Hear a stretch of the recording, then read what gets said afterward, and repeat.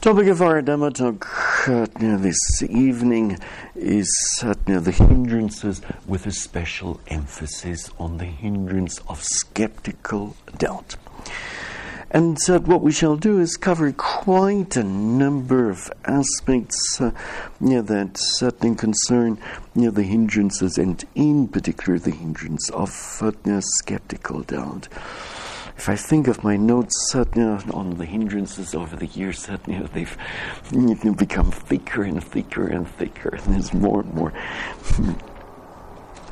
to be added there. And certainly when preparing for this topic, then there was a realization, this aspect could be added, another aspect could be added. So the hindrances are actually quite an interesting topic. Now, as a retreatant, especially during the first few days of a retreat, when attacked by this or that hindrance, or maybe even having to face a multiple hindrance attack, one might, or this might not feel, or it might not be all that pleasant. Sure enough, fair enough. But I hope that in the course of this talk, our relationship to the hindrances will change to some extent. Now, the hindrances do occur, regularly occur in our meditation practice, and they occur only during meditation practice. Would that be correct to say? Not at all. The hindrances can occur even during daily life, and I think it was Epstein, an American psychologist, who's written a small pamphlet on the hindrances and the married life. So even there, in that field, they tend to arise. Now, when a group of retreatants starts a retreat on the same day, and also ends the retreat on more or less on a scheduled day, then the arising of the hindrances becomes pretty obvious, because on for some day 2, for some on day 3, 4, 5, the hindrances will clearly be reported on. And so during the hindrance and during the interviews, this then cannot go unnoticed. One realizes, this retreatant is complaining about the hindrances, another one is complaining about the hindrances, and so on and so forth. Now,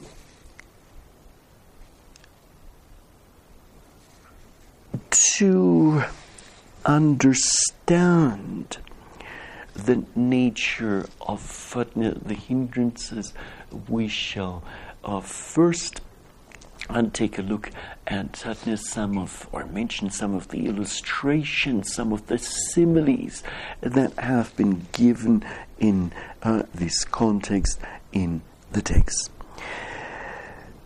Possibly the most significant simile is that of a traveler at a crossroads who cannot make up his or her mind which path to take. Should I follow this road or that road?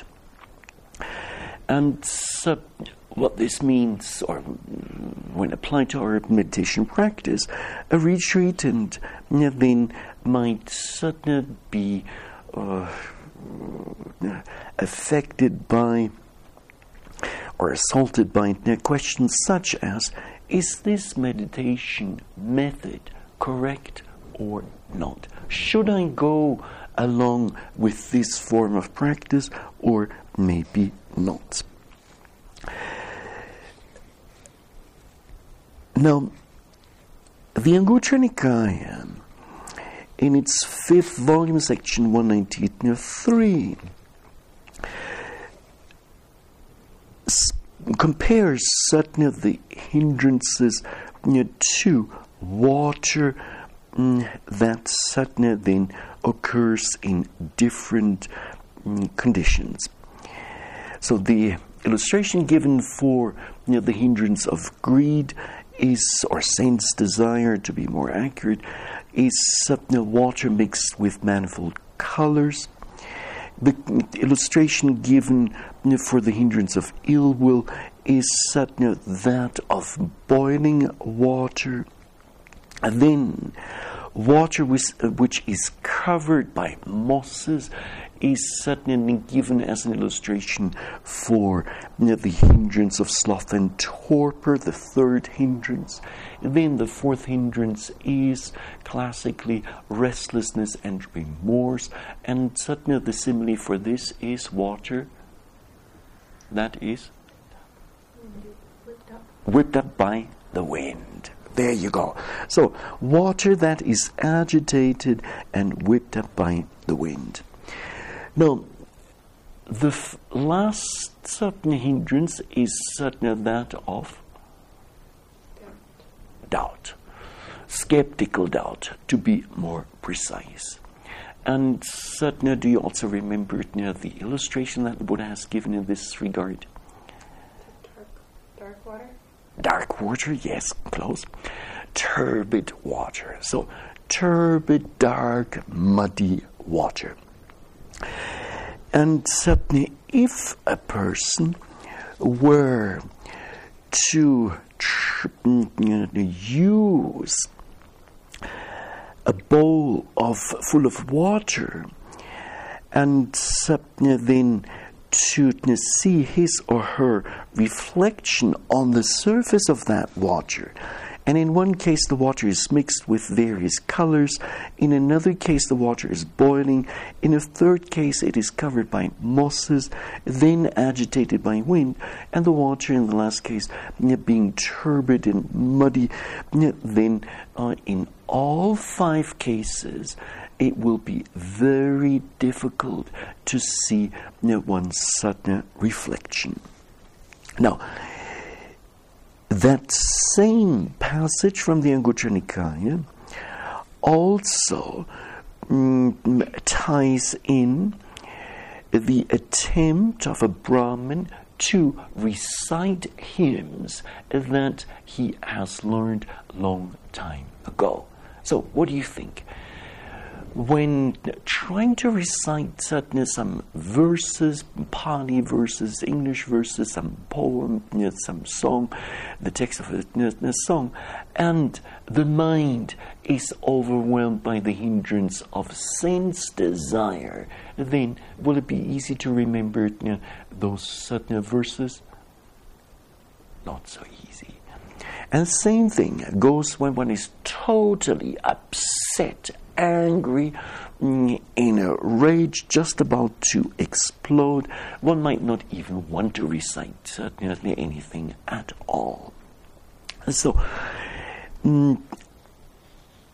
this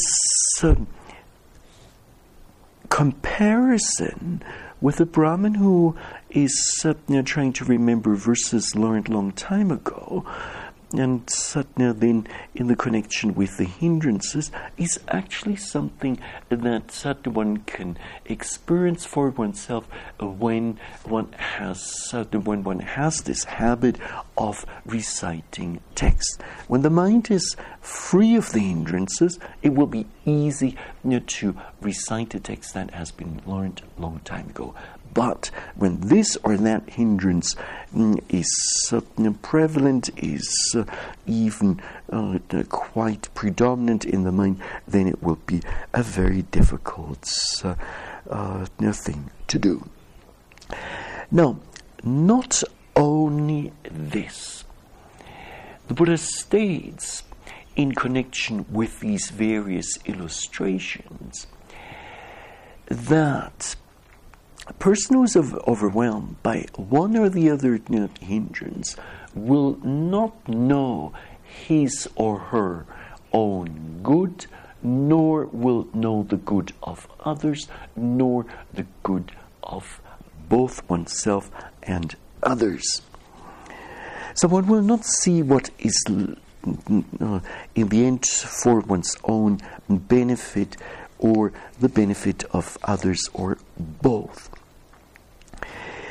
Now, there's yet another illustration that has been given in the context of the hindrances, and in particular the hindrance of skeptical doubt, and this is once again that of a traveler who travels on a road infested by robbers and bandits, and then obviously is frightened.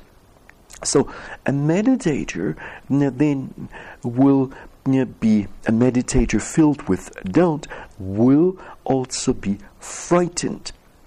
And when walking down that certain road, will always have second thoughts. Well, will a robber come and attack me? And when a person comes walking along that road from the opposite direction, then the question will arise in one's own mind: is this a decent person, or is this one of those famous robbers that others are talking about? So if finally our traveler has reached the destination and nothing has happened, then the fear will fall away, and suddenly the traveler will be quite happy and suddenly peaceful. So this illustration highlights an important aspect in connection with the hindrance of doubt, namely, doubt might easily arise in connection with fear. And there's certainly at least one passage in the text, and I'll mention it later on, that certainly describes just this. Now,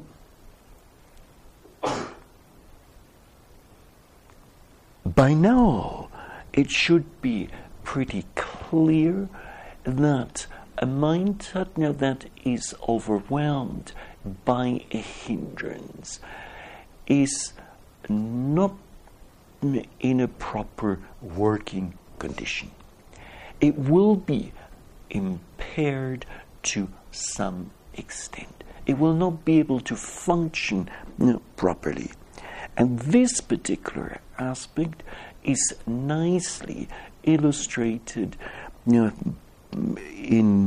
or by way of comparing the 5 hindrances with gold that is impaired, that is polluted by various other metals such as iron, copper, tin, lead, and silver. And silver being the example for doubt. So when a mind, or when gold is impaired by those various metals, then it certainly will not be pliant, wieldy, radiant, and firm, and it certainly cannot be wrought well. So it will be difficult to turn it into a piece of jewelry. Likewise, when the mind is afflicted by one or two or all of the hindrances, then such a mind will not certainly be pliant, wieldy, radiant, and firm, and cannot be worked with well.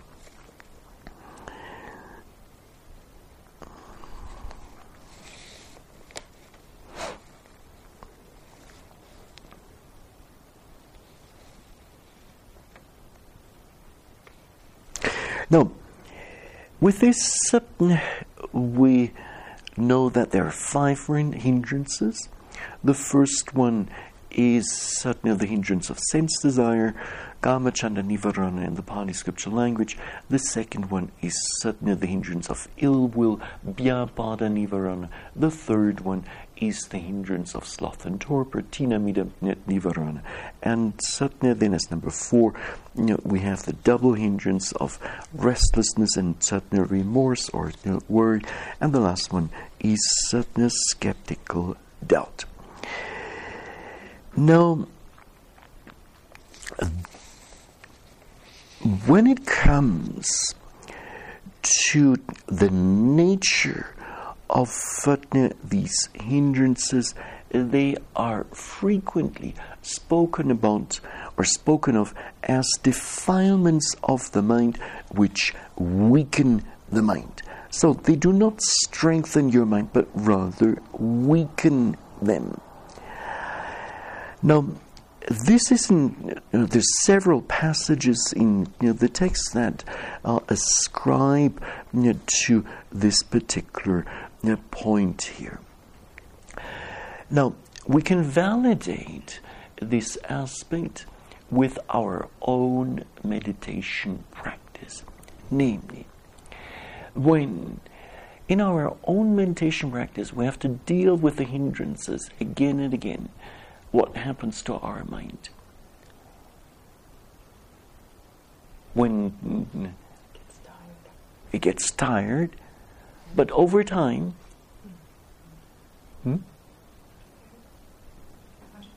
agitated, yes. But if we keep working with the hindrances and we achieve a state of absence of the hindrances, then it gets steady. Steady. What else? It becomes strong. So you can see the hindrances as challenges in your practice, and in the face of a challenge, you have to gather all of your mental strength in order to meet those hindrances and then to overcome them. If you don't gather your mental strength, you're bound to lose out. So if you keep dealing or tackling the hindrances time and again, the ultimate result is that the mind is going to get stronger. And so in the absence of the hindrances, or having overcome the set of hindrances, then the mind is likely to be fortified. Now, the set of 5 hindrances we are likely to experience not only in insight meditation practice or vipassana practice, but also in samatha meditation. And in the samatha meditation, so meditation of calm, they tend to hinder the development of concentration, neighborhood certain concentration, as well as full concentration. And in terms of vipassana meditation, they tend to hinder the arising of liberating wisdom.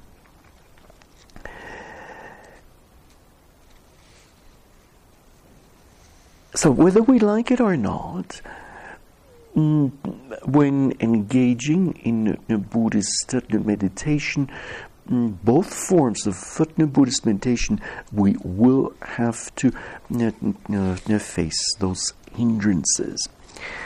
Now, not only have the hindrances been referred to as defilements which weaken the mind, but they have also been referred to as states that block or prevent or even overwhelm the arising of wholesome states of consciousness.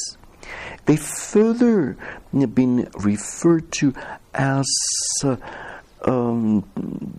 blocking, stopping, preventing the wisdom eye from arising, as well as from the happiness of Nibbana from taking place. They've been referred to as obstacles, as well as fetters, and then as makers of blindness.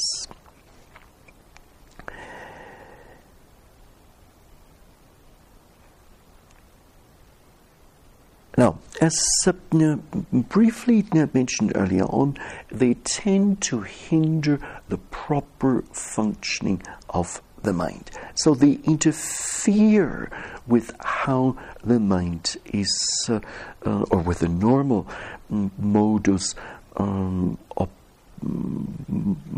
of operation of the mind.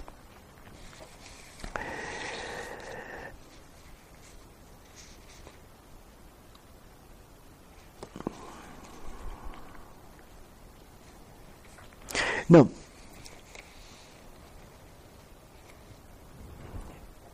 the question has been asked already within the first few days of this retreat. Well, how do I recognize the hindrance of skeptical doubt? In an answer to this, allow me to quote the various synonyms given in the Dhamma Sangani for the mental state of doubt. Namely, doubt is, or this particular mental state can also be referred to as perplexity, as uncertainty, as being in two minds, as indecisiveness, as inability to make up one's mind, as an inability to come to a definite decision. And furthermore, as vacillation, as hesitation, as wavering, as mental stiffness caused by indecision, even vexation of the mind. Now, this doubt might even be referred to as distrust.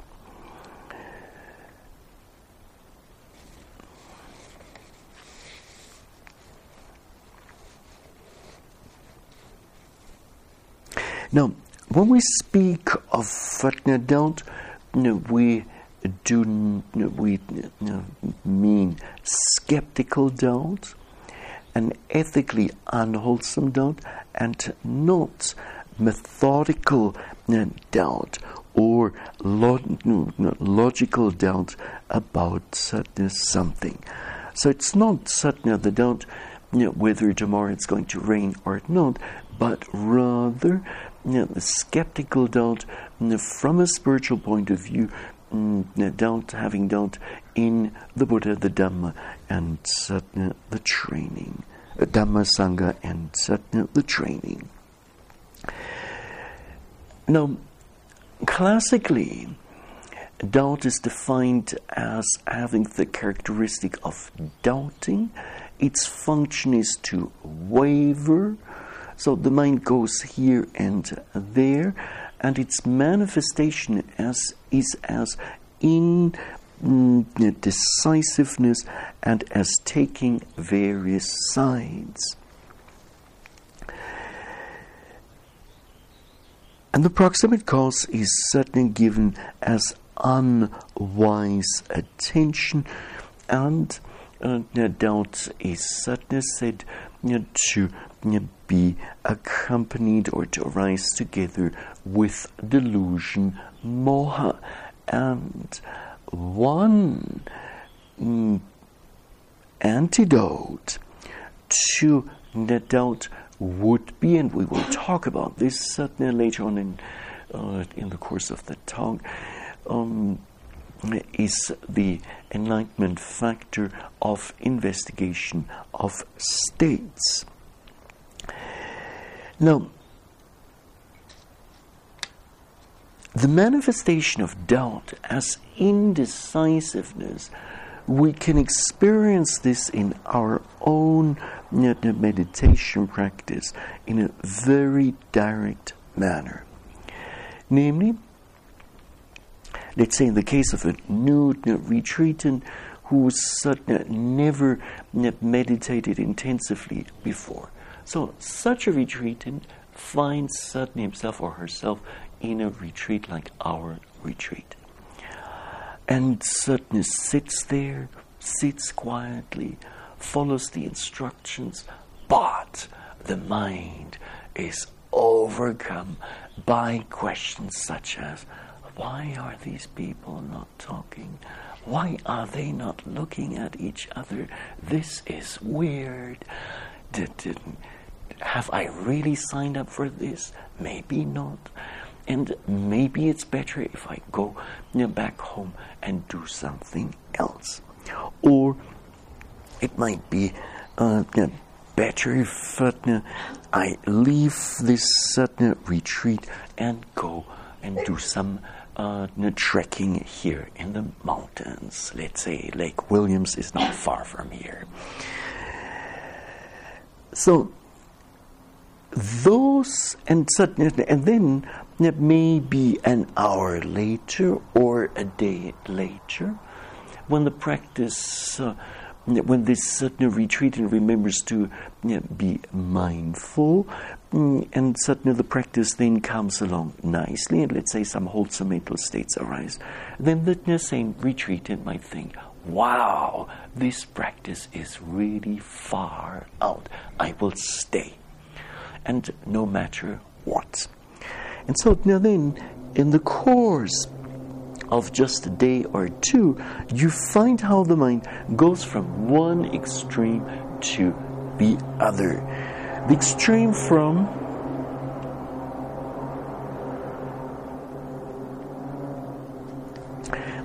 from considering to leave the retreat to the extreme of staying. And certainly this is certainly very common.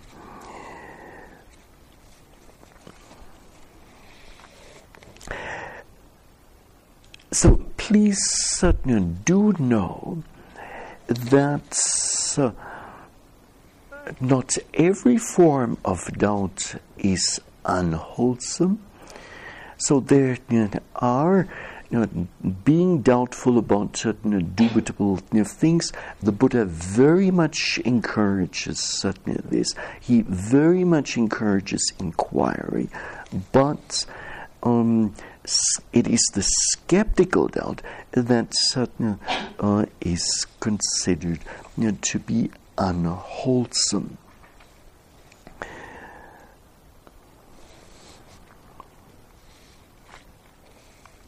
Now,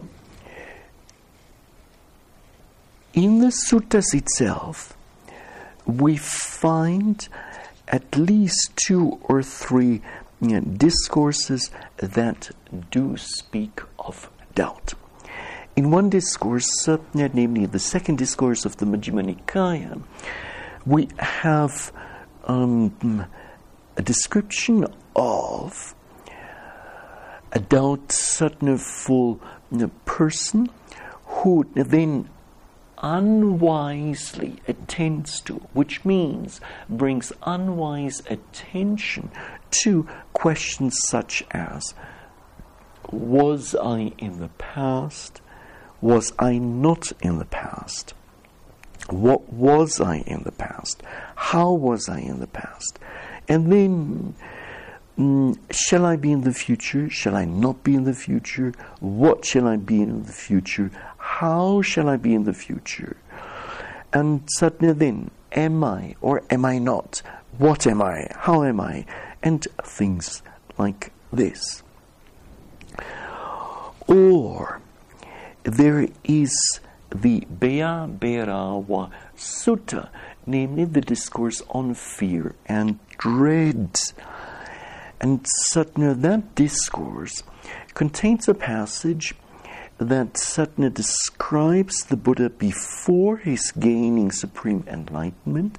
So when he was still a bodhisattva, Buddha to be, and Satna then over and then practicing in a forest, in a remote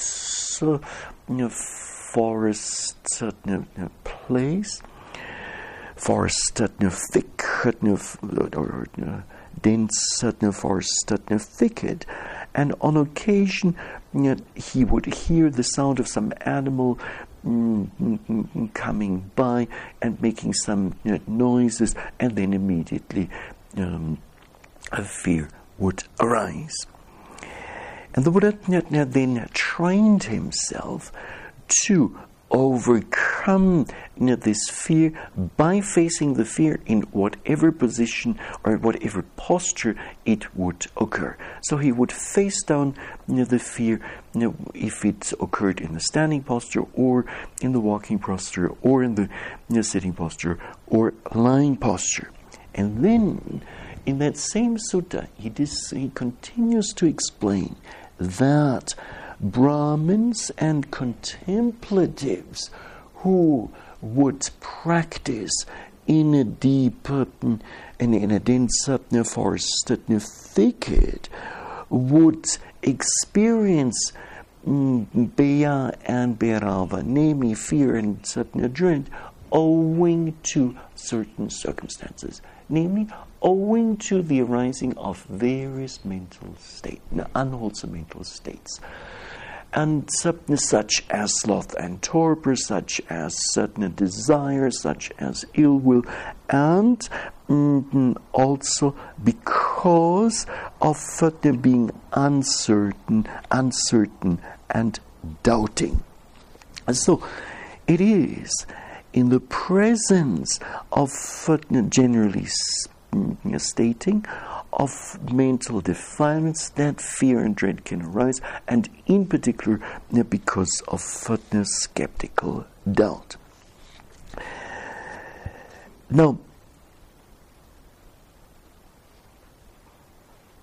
the Cetokila Sutta, again from the Majjhima Nikaya, Volume 1, Section 101, says, here a bhikkhu or bhikkhuni or lay retreatant is doubtful, uncertain, undecided, and unconfident about the Buddha, the Dhamma, the Sangha, and the training. So there are several passages that do speak about doubt. And these passages highlight various aspects. Now, as a retreatant, how do we, or to add to what was mentioned earlier on, how could we experience this doubt? Well, so questions about, should I stay or should I go? Should I continue to practice in this Mahasi tradition of Vipassana meditation, or should I maybe go and sit a retreat in a different tradition, maybe in the tradition of Goenka or some other well-known meditation teacher? Or the questions about the teacher, questions about the place, the fellow yogis, and so on might come up.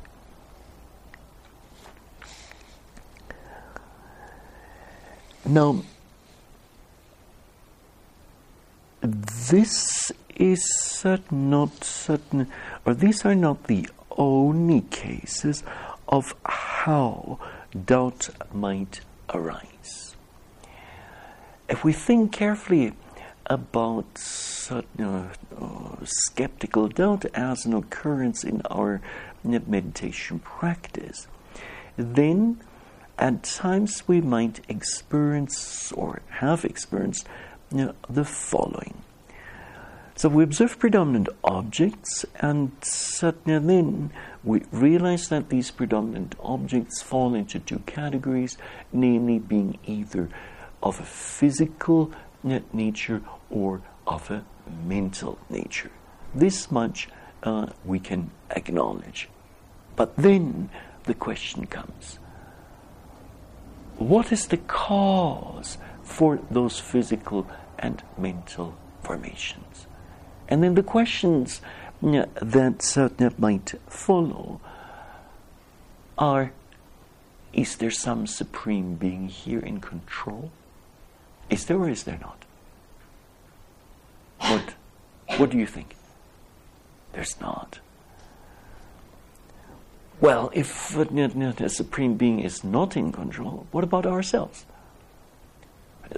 Today's society is pretty individualistic, so then I must be in control. Is that the case? Jim, what do you think? Don't pick on me.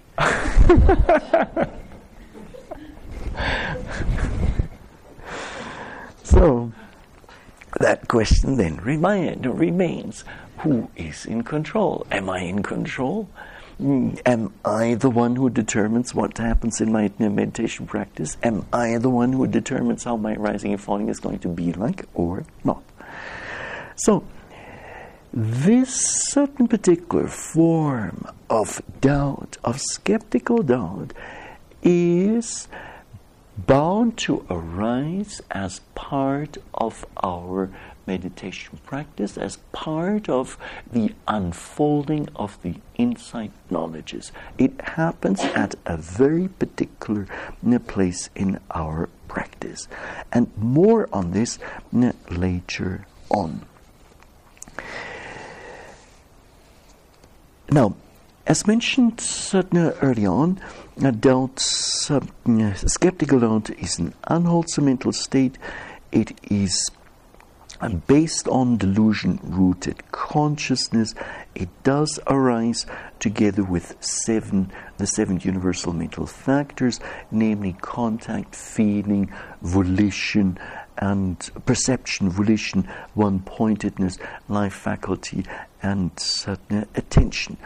And it might also arise together with initial application of the mind, vitakka, as well as the sustained application of the mind plus energy, and then the four unwholesome universals. Now, what might be some of the results of the arising and the presence of doubt in our own meditation practice? Now, to cite a passage from the Cetokila Sutta, namely the discourse on the wildernesses of the heart. And so it is a discourse that talks about various doubt in the Buddha, the Dhamma, the Sangha, and in the training, plus anger. Anger, aversion towards one's fellow companions in the spiritual mind. And that discourse then states a mind that is, or in which doubt has arisen, does not incline to ardor, devotion, perseverance, and striving. So, if you're full of doubt, how can you apply yourself wholeheartedly to the job you're working on? So that's impossible. So the usual experience is when strong and long-lasting doubt is there, it really drains our energy, and in particular it drains our intention, our volition to apply ourselves. And so our energy, our effort will be clearly affected. Now,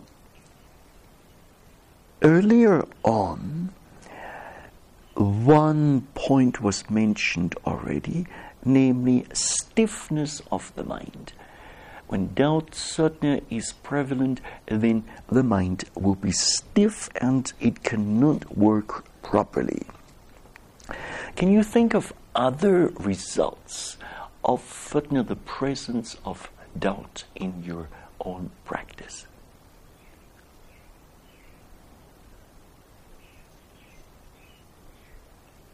Is that all? Agitation? Yes, that's certainly, it's a good point. What else? Hesitation, yes, correct. And what about doubt and faith? Self-doubt will be there. So, and certainly faith then will be possible or not? Not. There you go. So, we can state that when much skeptical doubt is present in the mind, then faith or confidence or trust cannot arise in the stream of consciousness. Now,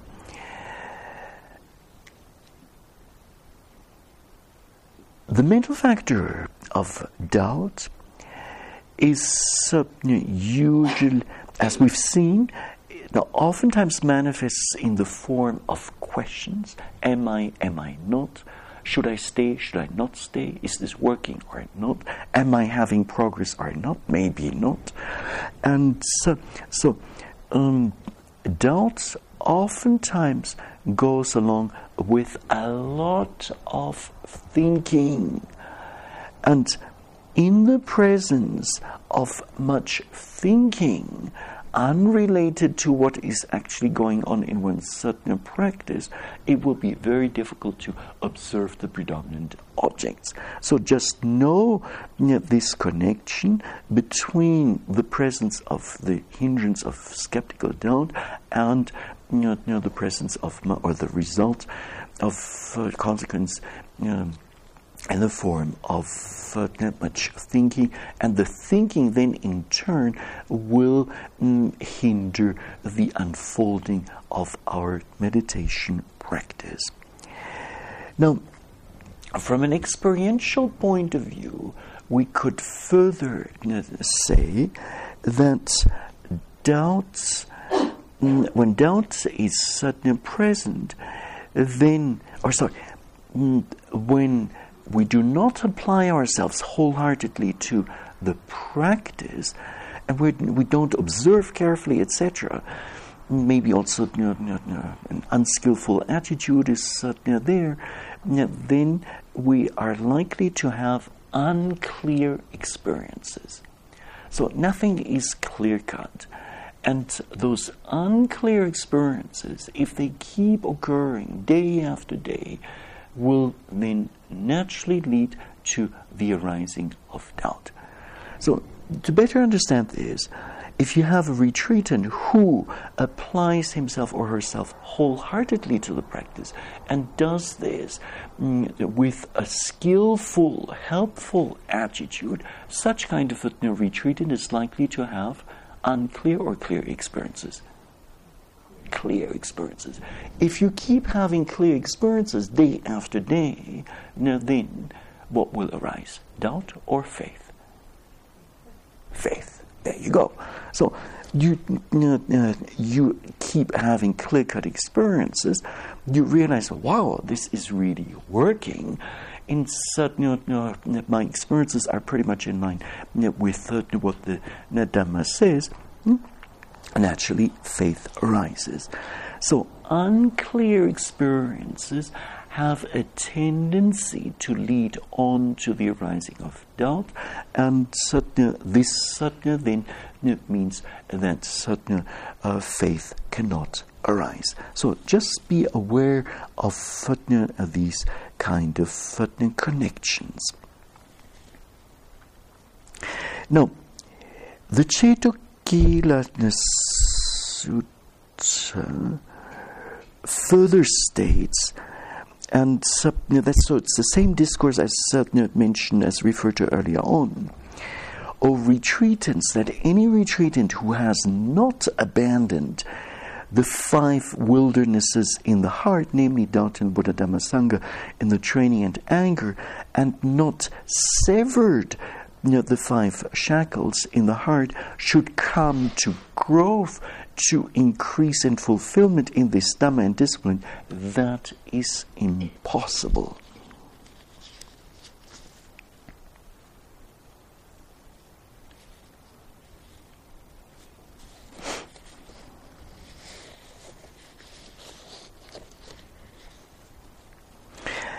Now, let's say, if we are greatly afflicted by doubt, then would running away from it be a proper solution?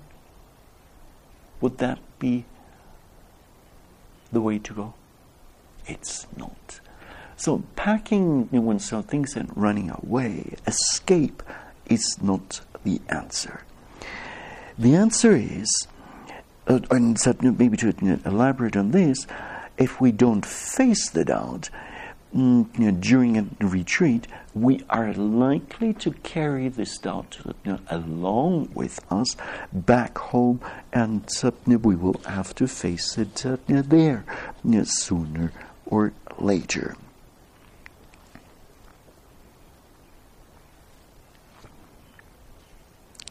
So, trying to overcome doubt by distracting oneself, let's say by indulging in food or what not, all of those things will not work.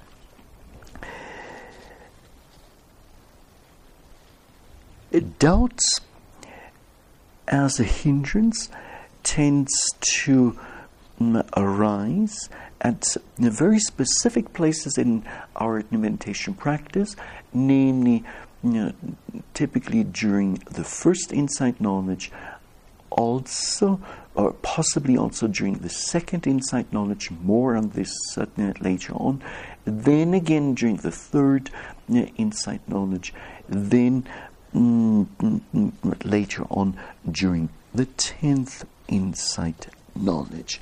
And there's also a place where the end of doubt takes place.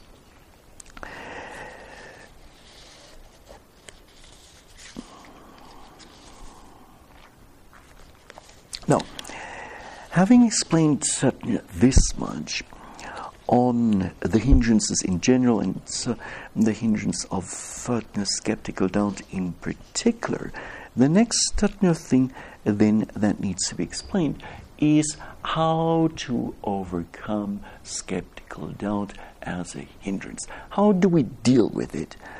And what would you recommend? Based on your own meditation practice. So running away, going home doesn't help. Attention. You mean mindfulness? Mm-hmm. Okay, good. Anything else? Turning around and facing it. Turning around and facing it, yes, good.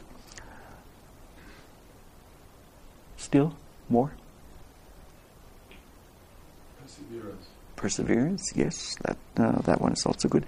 Okay, now, there are a few other points that could be mentioned.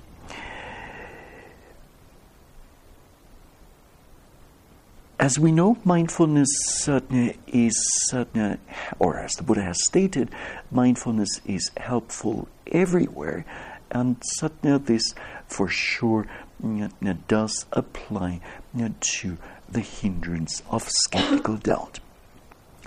So then we want to bring mindfulness to this hindrance. Now, in the context of the Satipatthana meditation practice that we're doing here, this then, or the relevant instructions, then can be found in the fourth establishment of mindfulness, namely Dhammanupassana Satipatthana. And I'm not going to go into this to a great extent, just mentioning a few details and just focusing on the hindrance of skeptical doubt. Dhammanupassana Satipatthana is mindful contemplation of Dhammas. So Dhammas are your phenomena or particular specific mental qualities or specific categories. One of those categories mentioned under Dhammanupassana is, or one of the specific mental qualities are your 5 hindrances, and among those the hindrance of skeptical doubt. Now,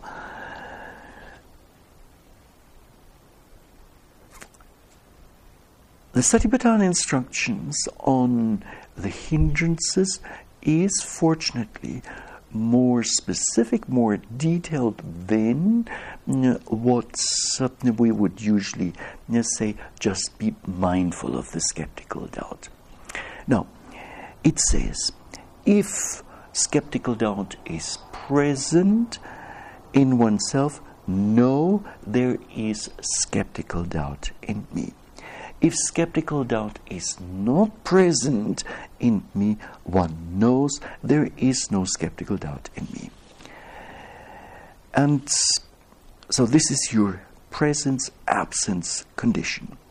And then thirdly, one knows how unarisen skeptical doubt can arise, how arisen skeptical doubt can be removed, and how a future arising of the removed skeptical doubt can be prevented. So basically, the Satipatthana Sutta, in its explanations on the fourth establishment of mindfulness, speaks of 5 conditions, 5 ways of dealing with the hindrances. The first one is the presence and absence condition, to know this. Then, first and second, and then if the hindrance of skeptical doubt is arising, to know the conditions that lead to the arising. If present, to know the conditions that lead to the removal. And if the hindrance of skeptical doubt has been temporarily removed, to know the condition that leads to the ultimate, to the final prevention or cessation of, or final cutting off of skeptical doubt.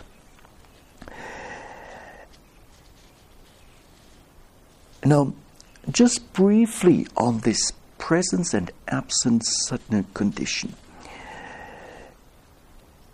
Especially new retreatants who are not familiar with the hindrances may take a couple of days before they realize or recognize, oh, this hindrance or that hindrance has arisen in my stream of consciousness.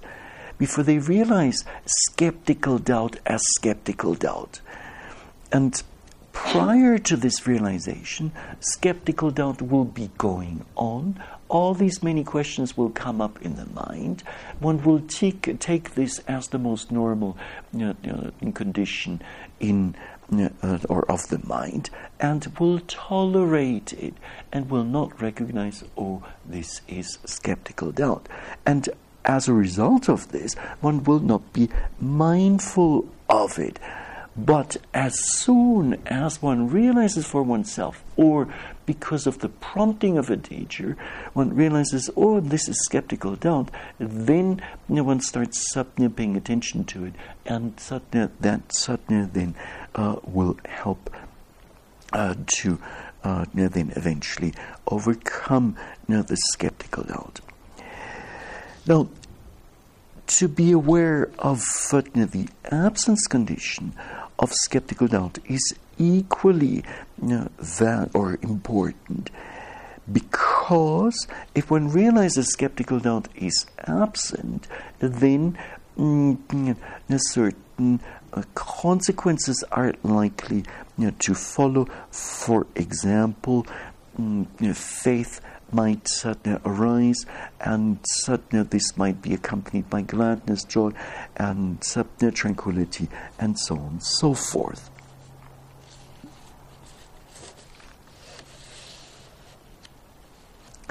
Now, the third instruction given with regard to skeptical doubt is, if skeptical doubt is arising, to know the conditions that lead to its arising. So if one frequently gives careless attention to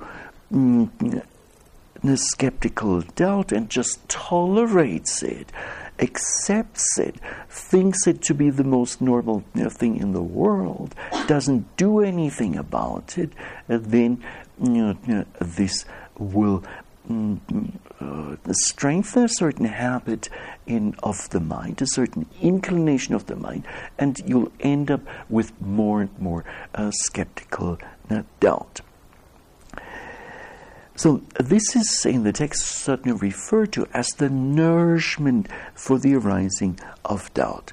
The opposite to this is the denourishment of doubt, which happens when we do pay attention to it, and we do give wise attention to the presence of skeptical doubt, as well as seeing the difference between wholesome states, unwholesome states, and the like.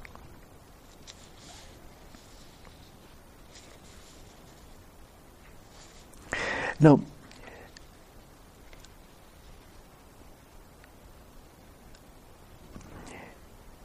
if skeptical doubt has been temporarily abandoned, then its ultimate, its complete cutting off will happen with the realization of the first noble path, namely the path of stream entry.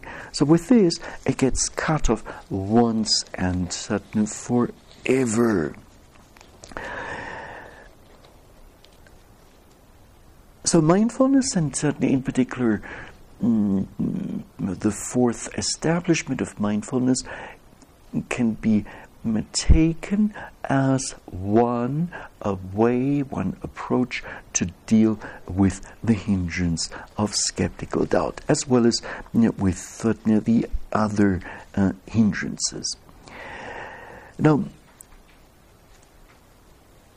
when we look at the texts, especially the Bojjhanga Samyutta, namely the collection of discourses on the enlightenment factors or awakening factors as given in the Samyutta Nikaya, then we find several passages that describe a contrast between the hindrances and the enlightenment factors, certain hindrances and certain enlightenment factors. So, for instance, a contrast being made between the hindrance of sloth and torpor and the awakening factor of energy Virya Sambojjhanga. And then the hindrance of restlessness and remorse, and that being contrasted with the enlightenment factor of tranquility, passaddhi Sambojjhanga. Now, in the case of skeptical doubt, this gets contrasted with which mental factor, with which awakening factor? Faith. Is faith an enlightenment factor? It's not. Investigation. There you go. Investigation of states. Dhamma Vicaya Sambojjhanga in the Pali scriptural language. Now, skeptical doubt arises because of a lack of clarity about what is wholesome and what is unwholesome. There's a statement to this effect certainly in the Samyutta Nikaya as well as certainly in the Digha Nikaya. So not certainly clearly understanding. Now, from an experiential point of view, so from a meditator's point of view, when we start with our meditation practice and we observe physical and mental phenomena, and we become somewhat skilled in this, gradually which understanding will arise?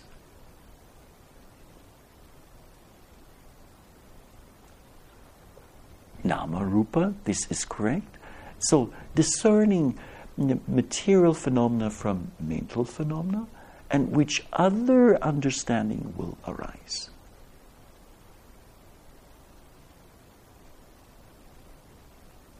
So let's say anger comes up, and you understand this to be what? A wholesome mental state or an unwholesome mental state? Unwholesome. Okay. And satna then, let's say, tranquility of mind, calmness, peacefulness of mind arises, and you understand this to be wholesome or unwholesome? Wholesome. Okay. So, in the presence, or when different mental factors arise, some wholesome, some unwholesome, gradually the mind learns to make this distinction between wholesomeness and unwholesomeness. It learns that, and this is really on an experiential point of, or an experiential basis, gradually one further learns that when unwholesome mental states are prevalent in the mind, we feel happy or unhappy? Unhappy. And when wholesome mental states suddenly arise and are present, then this is conducive to our unhappiness? Not really, to our happiness. And it is in this way, in a very basic way, that suddenly some initial understanding arises, some initial discernment of wholesomeness and unwholesomeness arises. And this then paves the road for this investigation of states, and making this differentiation between unwholesome and certain wholesome states. And that then helps certainly to dispel the skeptical doubt. Now, there are other ways of overcoming skeptical doubt, and since we're already beyond the hour, let me just highlight, just give you the headings. So, knowledge of the scriptures, asking questions about them, so inquiring, approaching one's teacher, seeking clarification. Then familiarity with the precepts, then firm conviction in the Buddha, Dhamma and Sangha, but this certainly could be more of a resultant rather than a way of approaching or overcoming skeptical doubt. Noble friendship and listening to a discourse. Now, from a practical point of view, one could add simply taking the arising of, or the arising of the presence of the hindrance of skeptical doubt as a challenge, as an opportunity to learn something about this particular mental state, and then to transform it into something else. So it's kind of like Aikido. In Aikido, people do what? They transform an aggressive energy into something positive. And that's certainly in terms of movement.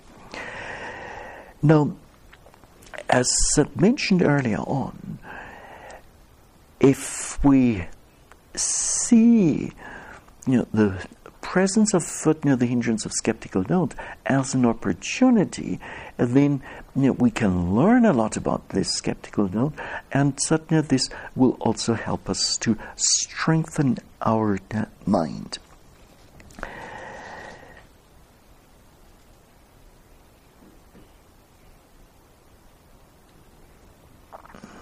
Maybe one more practical aspect would be not to buy into, not to believe those doubting thoughts as certain they are occurring. Now, when we manage to overcome the hindrance of skeptical doubt, then we are likely to experience a mind in which skeptical doubt has been abandoned, and with this certainly then wholesome states are likely to arise, and among them faith and confidence and trust. Now,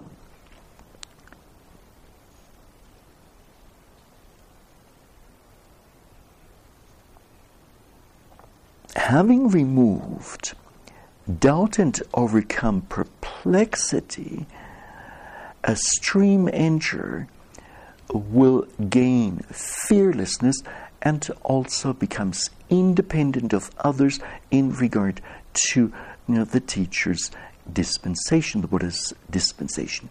What this means, your faith becomes unshakable, and certainly even if some eloquent speaker or philosopher comes around and tries to convince you of the relevance of some other philosophy or religious tradition, you just can't buy into it anymore. Now, working with the hindrance of skeptical doubt is then, and being mindful of whatever comes up, is likely to lead to the so-called purification through overcoming doubt. One of the purifications, one of the 7 purifications, Satta Visuddhi, and known in the Pali scripture language as Kanka Vitarana, Visuddhi, Kanka meaning doubt. And that's your second insight knowledge. And the question that was asked earlier on, namely, whether formations are happening because of me, am I the one who's making things happening, or not? Well, the answer to this question comes up, namely, one realizes that through direct observation, there are just these physical and mental formations occurring, and they occur owing to what? conditions. There you go. Owing to causes, relevant causes and conditions. So not owing to, not because of me interfering, controlling or manipulating, nor occurring because of some hypothetical entity such as some supreme being, but rather or just because of certain conditions. So that is one of the results of overcoming skeptical doubt.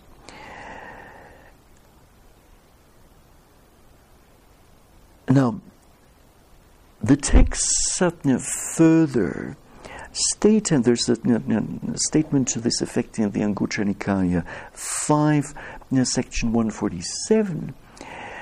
Once doubt has been overcome, then only will it become possible to eradicate passion, anger, and delusion.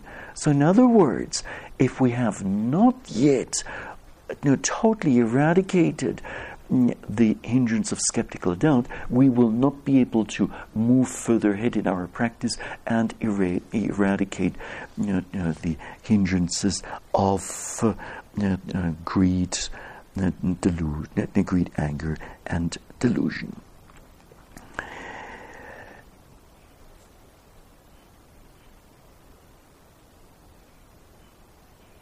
In line with what had been mentioned earlier on from the Beya-Bhairava Sutta, a person whose mind has been freed from skeptical doubt will no longer be afraid to practice in a secluded, remote certain place, even if this is a dense certain forest, certain thicket.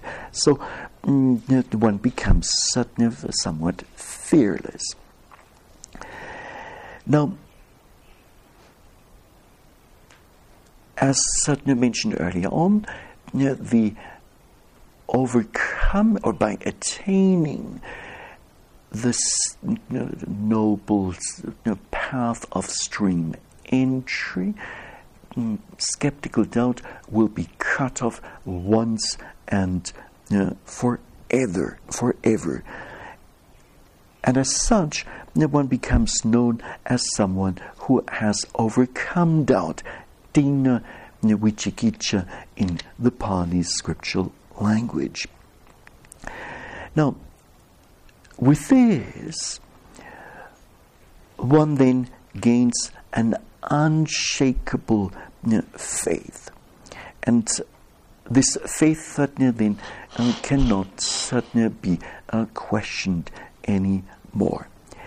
Now, the last point for today is an interesting one, namely that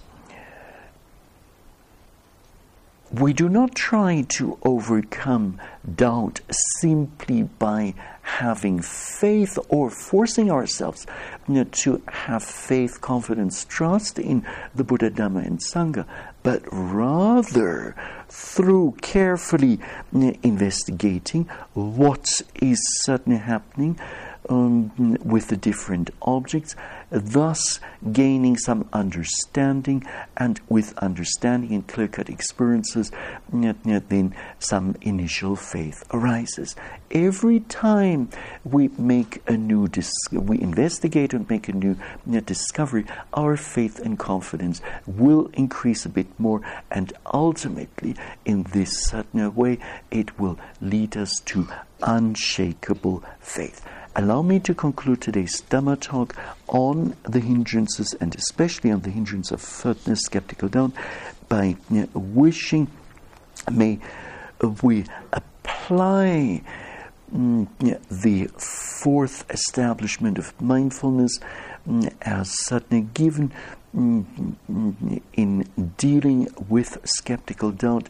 May we also make good use of the enlightenment factor of investigation of states and other means certainly mentioned to first learn and understand the nature of skeptical doubt, and then to develop the strength to overcome this state, and ultimately may we gain the path of stream entry, and may this consequently bring about the total cutting off of skeptical doubt. May this happen during this very retreat here in the Taos Ski Valley. And this is it for tonight.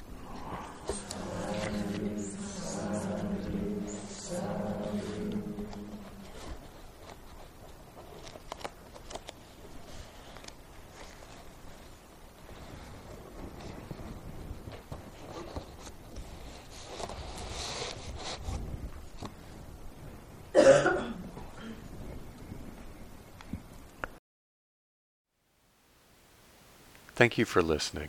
To learn how you can support the teachers and Dharma Seed, please visit dharmaseed.org/donate.